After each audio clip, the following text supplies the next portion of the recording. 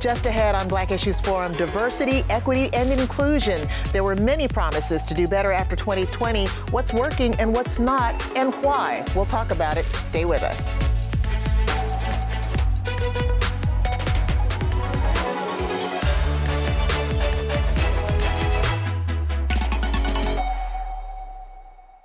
Welcome to Black Issues Forum. I'm Deborah Holt Noel.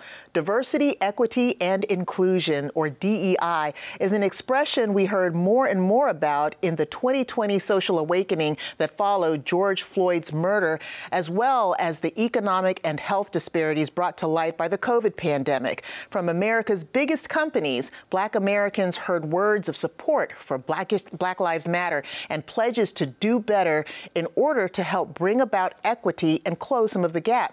Today, are we seeing the fruit of those promises, or is the DEI movement mostly performative?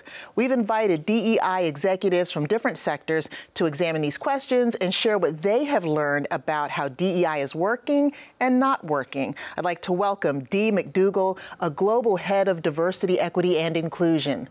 Dr. Tori Staton, Vice President of Diversity, Equity, and Inclusivity for the Greater Raleigh Chamber of Commerce, and Donald Thompson, CEO of the Diversity Movement. I am so excited to have all three of you here. We have some heavyweight and some great expertise. So I want to open up with you, Dee. Just tell me a little bit about your work in the DEI space. What's your role and what objectives are you trying to achieve for your organization or the organizations that you serve? Thanks for the invitation to talk about this topic. I currently serve as a global head of DEI within the financial services and consulting industry, and in that role, I'm responsible for, diversity, equity, and inclusion both internally and externally. So everything from talent attraction and recruitment, so helping to get more diversity into our organization, helping folks from all backgrounds have a great employee experience with respect to how they develop and grow their careers, and then also in industry and outside our organization, how are we showing up? And I think that my role is representative of what a lot of folks in DEI do. It's very multifaceted and focuses on a lot of different areas. Thanks so much. And Tori, how about you? Yeah, so as the VP for DEI at the Raleigh Chamber, I do kind of three subsections of work, right? So the first is that internal work, making sure that the people at the Chamber are including DEI initiatives in their events and their programs, as we do outreach, all of those things, making sure that we are keeping the key tenets of DEI alive. I manage what's called the Triangle DEI Alliance, which is a collection of businesses in the Raleigh, Wake County, and Durham areas that have decided to prioritize DEI both internally and externally in the community as well. And so we do specific programming for these businesses and for the folks who really are passionate about DEI work to make sure that they are incorporating important practices in their DEI journey as individual businesses and organizations. And then finally, I work with Wake County Economic Development. As we all know, Raleigh and Durham are growing vastly, and we want to make sure that we are keeping the equity piece in that economic development. We want to make sure we're growing equitably, keeping those vulnerable communities in mind, making sure we're not pushing folks out, making sure we are giving appropriate levels of access to everybody who's in our community, and making sure we're approaching growth with a community mindset. And so that's what I really do with the Raleigh Chamber. Such important work with a very rapidly growing city as Raleigh is. And Donald, you've been in this work for a long time, and with a name like the Diversity Movement, I mean, it's almost clear what you're doing, but what do you see as the goals for the groups that you work for? A lot of organizations are very encouraged about diversity, equity, and inclusion. They're putting out press releases and different things, but they don't truly know where to start, how to measure, and how to actually grow DEI into the fabric of their organization. So we develop tools and technologies that help support that DEI work so that people at a CEO level or frontline professionals have access to information at their fingertips that they can use tomorrow. So we're seeing a lot, I at least am seeing a lot of CEO titles under diversity. And I'm wondering who's doing diversity and DEI well, and how do you measure that success? What are the KPIs, Dee, when you look at those key those key indicators that tell you, hey, they're on the ball, it's a good environment? Yeah, so I think internally it's really important to look at a few key areas. So, of course, representation. So when we talk about representation, we're talking about within an overall employee population, are diverse groups of people represented? Of course, we want to focus on diversity of thought, diversity of lived experience and background, all of those things. But the movement that you spoke about in the intro really was focused on where's the representation of Black employees within these companies. You know, we look at the lower levels of the organization or entry levels, those are often very diverse, but as responsibility and often compensation grows, the less diversity exists at those levels. So one of the key indicators of a diverse organization is that the diversity exists all the way up to the top and those reporting directly into the CEO's office. The representation is one thing. Another thing is really the employee sentiment. So for folks from diverse backgrounds that are working for your company, what is their experience like? So if you do an employee engagement survey and you're able to slice and dice that data by demographic group or other pieces of information, are people from different backgrounds having the same experience? Do they feel the same way about your company? And if not, what interventions can you put into place? There are also key indicators around diverse suppliers. So most companies spend money externally. So if you look externally within your if you look externally and how your firm is spending money, are you putting money in the pockets of diverse-owned businesses? So those are three key indicators. And a lot of companies since 2020 have started to publish that data externally. Again, this is a journey, so not everyone's ready to share that data externally, but there are some DEI transparency reports that report on this type of information. So representation at all levels and sliced and diced by different demographic groups. Also, looking at the employee sentiment, so employee engagement survey results by demographic group, and then that supplier diversity piece is really important as well. There are a host of others, but those are three indicators that I think can kind of signal the health of a company's DEI program. I think that's really helpful to anyone who's trying to implement this in their own organization. And Donald, I want to kind of skip to the point of these chief diversity officers who get into place. We know that according to the research, it's already been proven, the business case for diversity. There's stronger performance, there's a stronger bottom line, the greater you have diversity at the top of any particular organization. And we know that a lot of companies who believe this and already have kind of subscribed to this, now they want to make the change. They want to support diversity. They want to have a diverse staff, and they want their clients and customers to know that they care about this. So they bring in a chief diversity officer. But what's happening is what appears to be a disconnect between the fact that, hey, here's this person in place, but I'm not seeing the things happen at my organization that Dee talked about, and people at the organization are not feeling love. They're not feeling like they're welcome. The inclusion part is missing. What do you think is happening with that disconnect? So there's a couple of points that we see, and we work with hundreds of different companies. Number one is, what level in the organization is the chief diversity officer placed? Are they reporting directly to the CEO or someone in the C-suite that has that juice, if you will, in the organization? Or are they buried within HR or learning and development? Title is one thing, but access to information, access to decision-making power is critical. The second thing that is really important is the actual engagement of the CEO in the DEI journey. Is that CEO a partner with that chief diversity officer? That speaks volumes throughout the organization. And finally, a lot of chief diversity officers are hired outside of the organization, and their first 6 to 12 months are just learning the culture of the new business. We're seeing a lot more success when the chief diversity officer is partnered with leaders within the organization that already understand the existing culture, and then they can change it together. And so a lot of times there's a misalignment in expectations of what one super person can do versus what a team that should be embedded in the organization should be responsible for.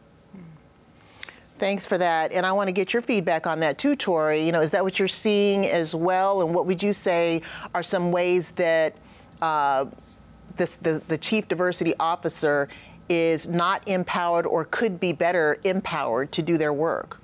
Yeah, so oftentimes chief diversity officers have to come in and they really have to make some uncomfortable decisions, make some uncomfortable statements about the culture of an office and about how people are able to move forward and how people are able to matriculate through the office, right?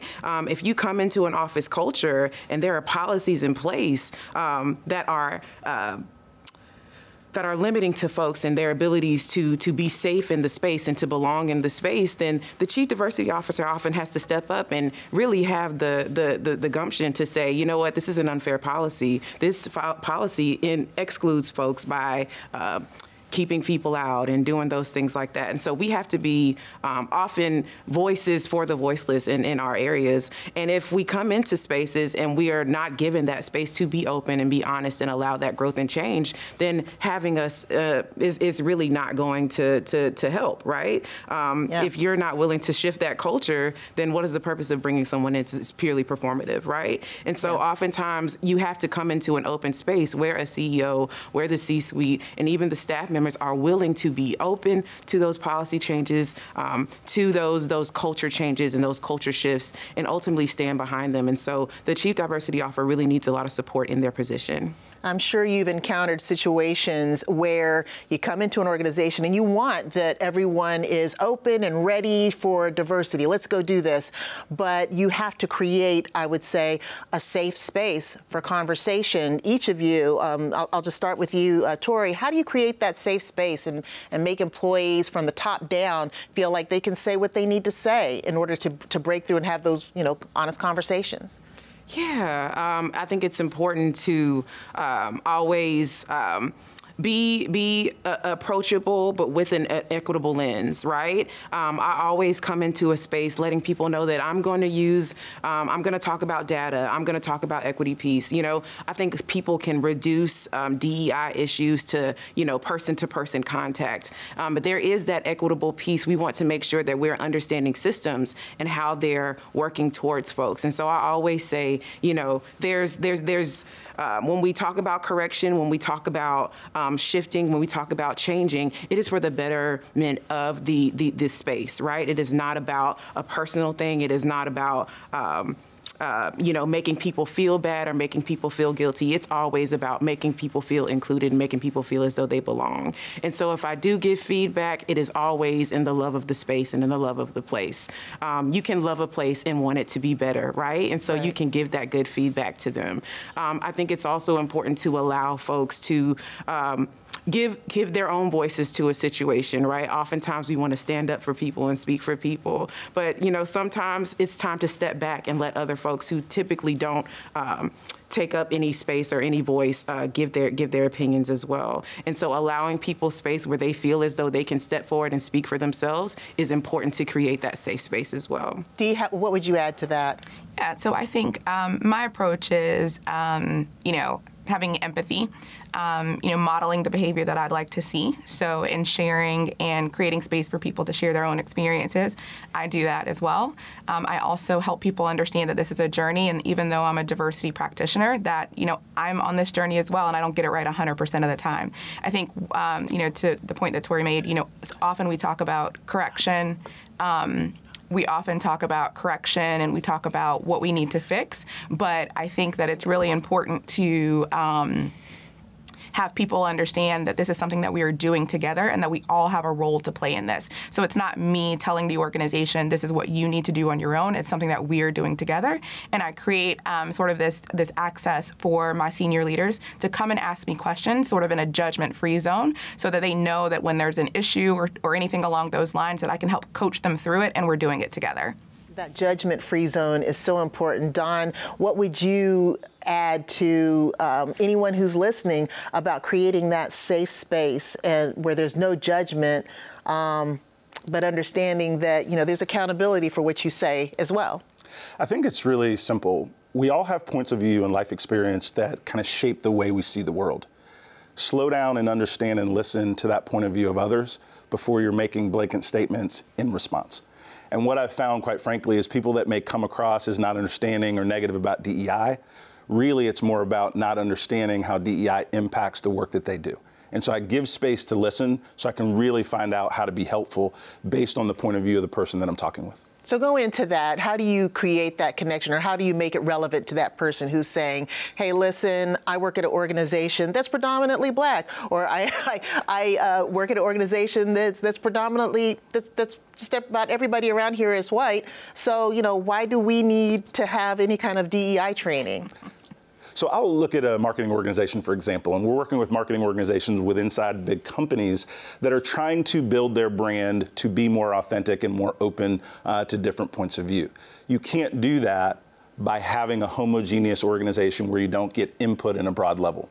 And so I try to attach diversity, equity, inclusion to the business outcome people are trying to achieve. So if you're trying to sell more, if you're trying to recruit differently, then maybe look at the language in your recruiting video that's on your website. If you're trying to sell more products to women, maybe have women in the room when you're designing that marketing campaign for that product. And so when you think about those things in terms of getting practical, I find more engagement with folks because now we're not talking about DEI jargon. We're talking about how to get the work done. And when I work with people on how to get the work done, now all of a sudden we're on the same page and we're not talking at each other. We're moving at that common goal, which is to grow the organization. I would admit. You wanted to add something? Yeah, I was just going to say, one of the things that I, when delivering trainings and workshops, if we're in person or virtual, I ask people to raise their hand if problem solving is part of their role. And almost everyone should raise their hand, right? And because we're all solving problems, whether it's for our internal clients or external clients or other organizations that we serve, diversity leads to better problem solving because to Don's point around sort of a homogenous point of view or perspective within an organization, if you have diverse lived experiences, if you have diverse backgrounds looking at the same problem, they're going to bring that to the solutions that are at the table. And so if we're in the business to solve problems for clients and we have a diverse group of people looking at the same problem, we're going to end up with a more well-rounded solution. So no matter what you're talking about with respect to diversity, if you can have more diversity at the table, you'll end up with better solutions. So getting back to tying diversity to business outcomes and solving business problems, that really needs to be the focus as opposed to it being a feel-good or performative measure. We really will have better business results if we focus on diversity. So the business case has been made for diversity. I want to talk a little bit about inclusion and equity because and reference a report out there. In fact, there's been a jump of 107% between 2015 and 2020 in the number of diversity heads across organizations. However, what's been shown is that African American women in particular have not been rising through the ranks. First of all, at the entry level, there are fewer African American women hired. Then when it comes to that next level of being advanced to managerial levels, the percentage is 11% of African American women compared to about 27% of white women. And then when you get all the way to the C-suite and look at the demographics, only about 4% of C-suite executives are African American women compared to about 21% who are white women. So when we talk about diversity, you might see the diversity, but we're not feeling it in our pocketbooks oftentimes, and also just feeling that inclusivity. So what do you think accounts for that difference, and how do you resolve that? I'm going to start with you, Tori. I think that can be a big access issue. Who are we reaching out to? Who are we looking for their expertise? And also, whose voices are we valuing in those tables, right? When we talk about recruitment, for example, I always ask, are you recruiting from historically Black colleges or universities? Are you looking for folks who may have had a blip in their employment, right? Are you including those folks who we don't typically look for? Are you looking for the Harvard graduate, or are you looking for somebody who's done research in diversity, equity, and inclusivity? Are you looking for someone who's done that racial equity work? Or are you just looking for somebody to fulfill the title, someone who looks smart and someone who can fit into certain spaces, right? I think when we think about what we typically see as an executive, that automatically moves other people from the space simply because we have been taught through our interactions, through our exposure exposure, even through popular culture and media, what a CEO should look like. And oftentimes when we have that in our minds, we're automatically keeping other people from the table. And so one thing I always ask people to do is expand their idea of what an executive looks like, because you might have someone who you've discounted who can bring all the knowledge to the table, right? Mm-hmm, mm-hmm. And Donald, I want to bring you in here and address some pushback that exists out there with regard to DEI. For example, here's a comment that I read in an article that was titled, "The Problem with DEI." The comment was, in the past, hiring and advancement has been based mostly on merit with a little cronyism thrown in, and we have to make sure that DEI is a better approach. So what problems do you see with that understanding of DEI?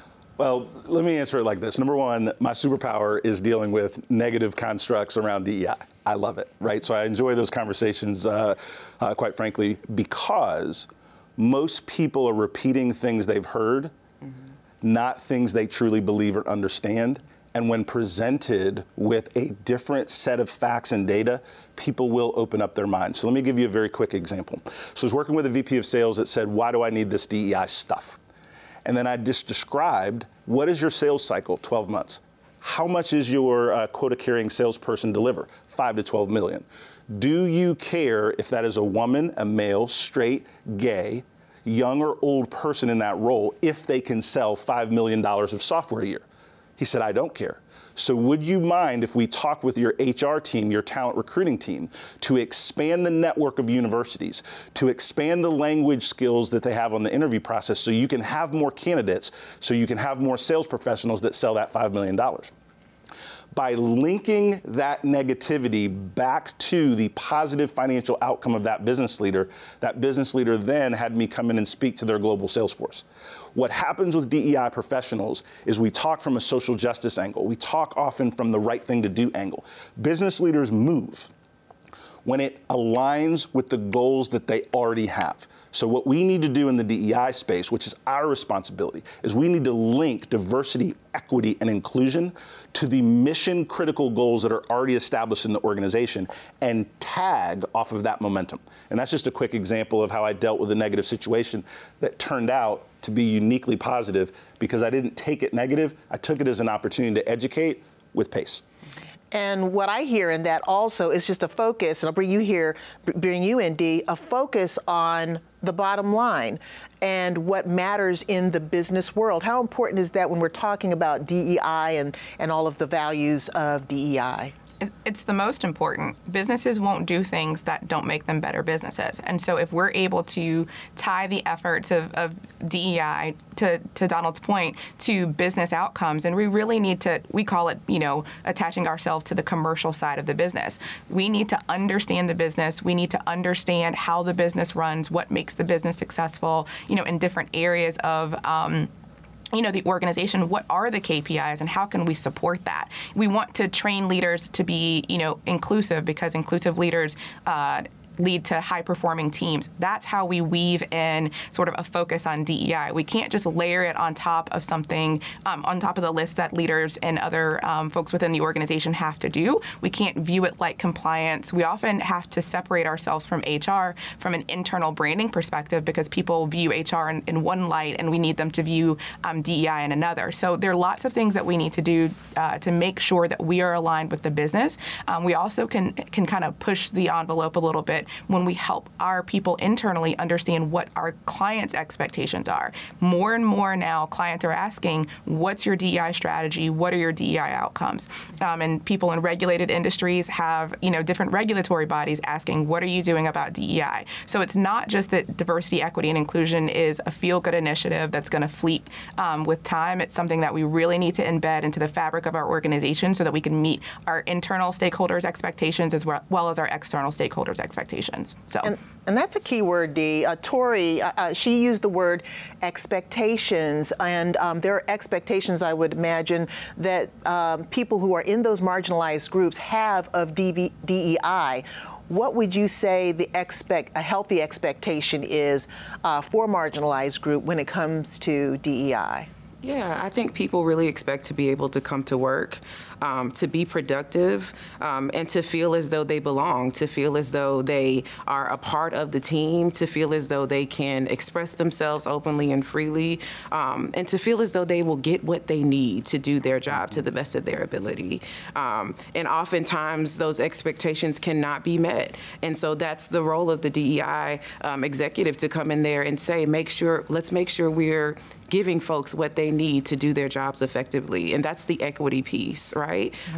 Oftentimes with the equity piece, we can talk a lot about diversity, we can talk a lot about inclusion, but that equity piece, it addresses the systems, right? And so making sure that we are creating a system that gives everyone what they need to do what they need to do is an important part of DEI. I'm going to give you the last 20 seconds, Donald. Message to CEOs out there who want DEI at their organizations. It'll help you grow a better business, create larger impact, and most importantly, it'll help you build an enduring brand, right, for the new economy. The numbers are very clear, right? The Generation Z shops with organizations and wants to work with organizations and for organizations that believe in diversity, equity, and inclusion. Donald Thompson, thank you so much. Dr. Tori Staton and Dee McDougall, thank you all three for being with us today and your great advice. Thank you. This was great fun. I want to thank all of our guests for joining us today, and we invite you to engage with us on Twitter or Instagram using the hashtag Black Issues Forum. You can also find our full episodes on pbsnc.org/Black Issues Forum, or listen at any time on Apple iTunes, Spotify, or Google Podcasts. For Black Issues Forum, I'm Deborah Holt-Noel. Thanks for watching. Quality public television is made possible through the financial contributions of viewers like you, who invite you to join them in supporting PBS NC.